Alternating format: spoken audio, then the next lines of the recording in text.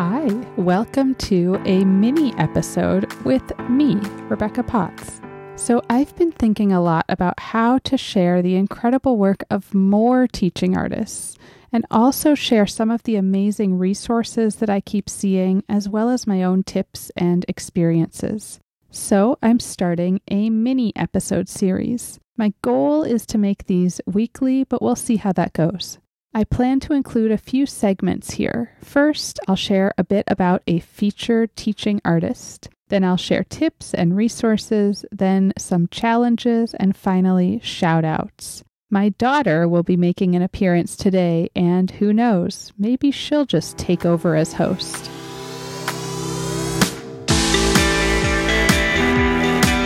So I am really excited to start this series to highlight more work by amazing teaching artists. Featured artists will have their work shared on our social media and website, as well as mentioned here on these mini episodes of the podcast. Yay! To apply, head over to teachingartistpodcast.com/opportunities. And there you will also find links to apply to be a guest on the show and to apply for our open calls through our sister project, Contemporary Art for Young Audiences, which is an online gallery run in collaboration with Maria Coit of Curated for Kids. Maria and I are planning to open a call soon, so join our mailing list and keep an eye out. All right, tip of the week, resource of the week is all about names. Paula Lees shared an incredible lesson to start the year. Whether you're just starting or are a little way into your school year, this is a great way to learn your students' names and help them get to know each other. Here's what Paula Lees had to say about it. When introductions are made, even via Zoom, it is important to remember that names are an essential part of who we are as individuals. It is how we are recognized and acknowledged. In addition, names are likely the most important word in the world to our students. Because of that, it is paramount that we not only know our students' names, but also how to properly pronounce them. For this video art lesson, Paula Lees is going to have students teach others their name through a unique work of art. For inspiration, we take a look at the phenomenal work of Matthew Tapia, Christy Jordan, and Sneha Shrestha.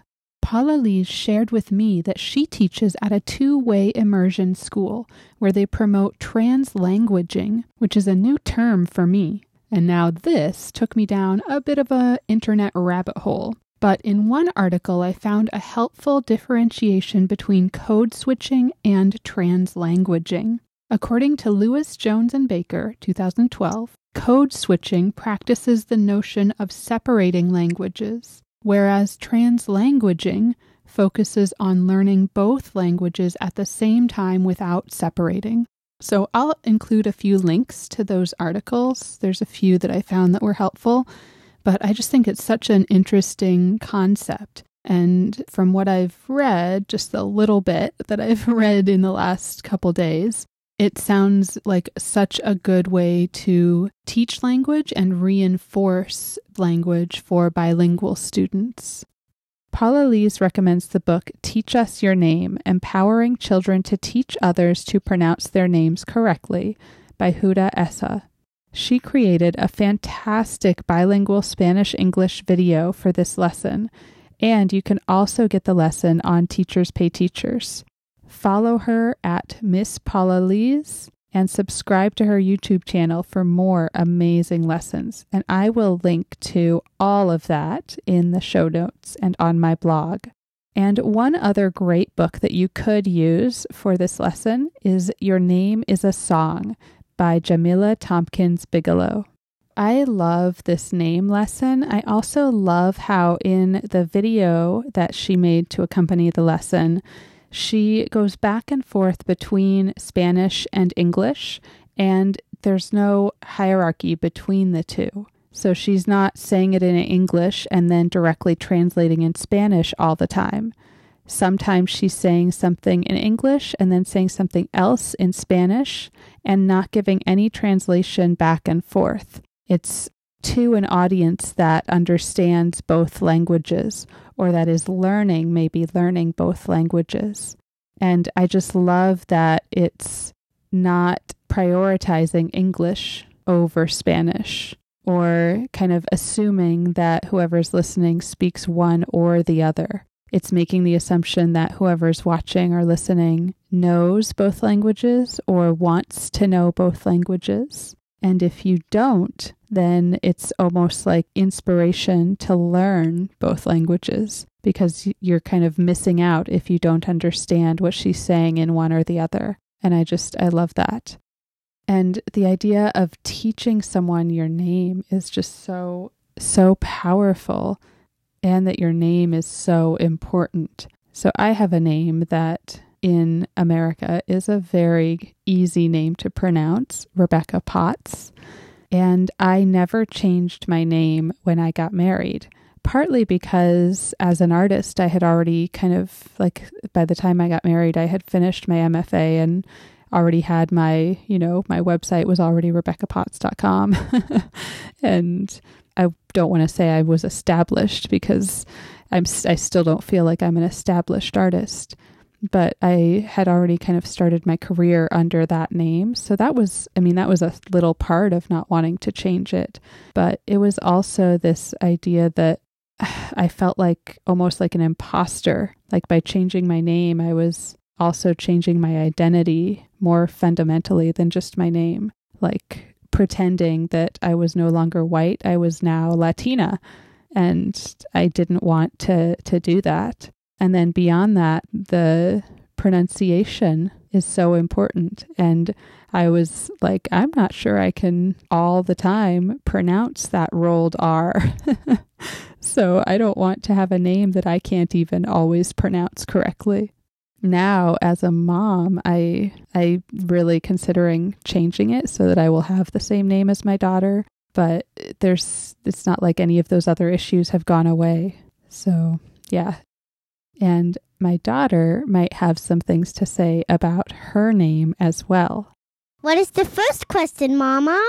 The first question is, how do you say your name? Olivia. And what about your nickname? Oli. Oli. How do you feel when somebody says Ollie? Fine.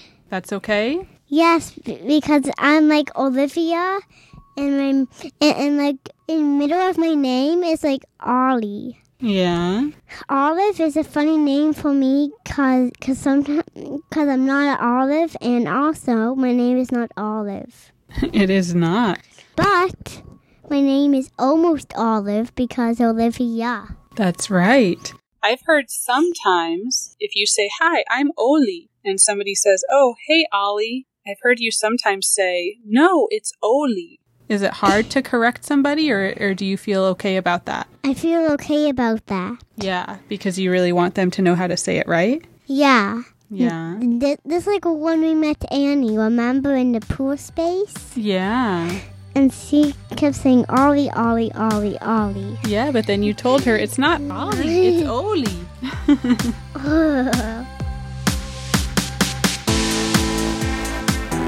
Okay, challenge of the week.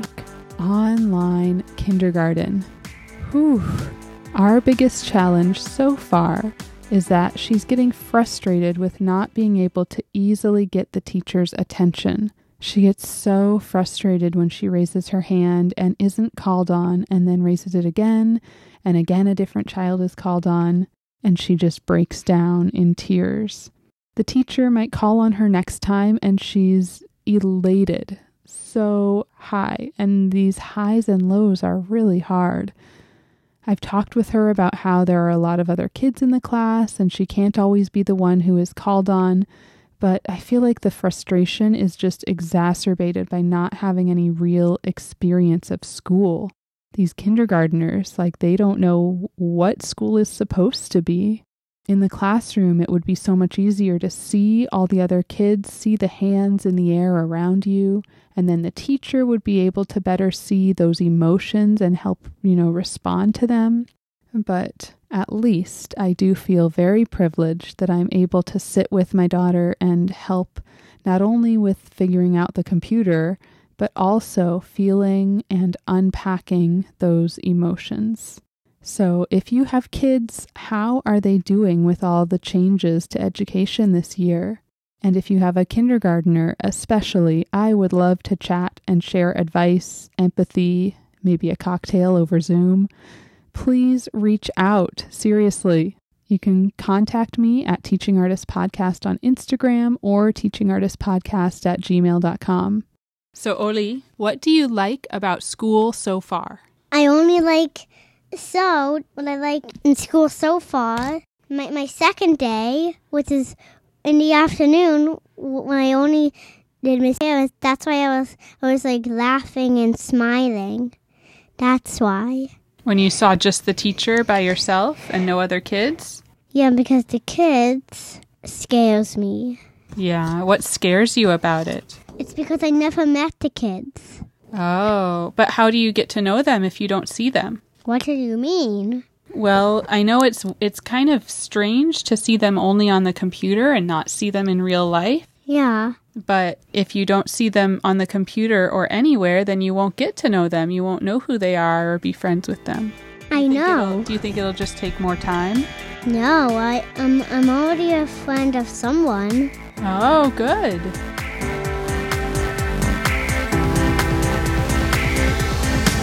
And finally, shout outs.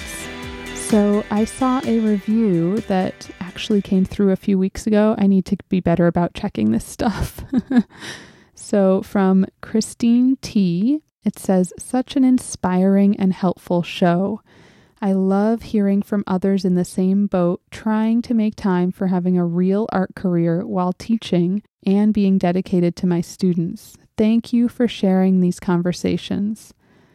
I love that. Thank you so much, Christine.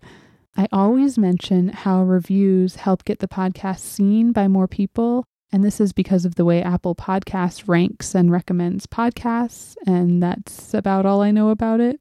But really, I just love to hear your thoughts. What do you like about the show? What should I do more of? Leave a review and let me know. Thank you.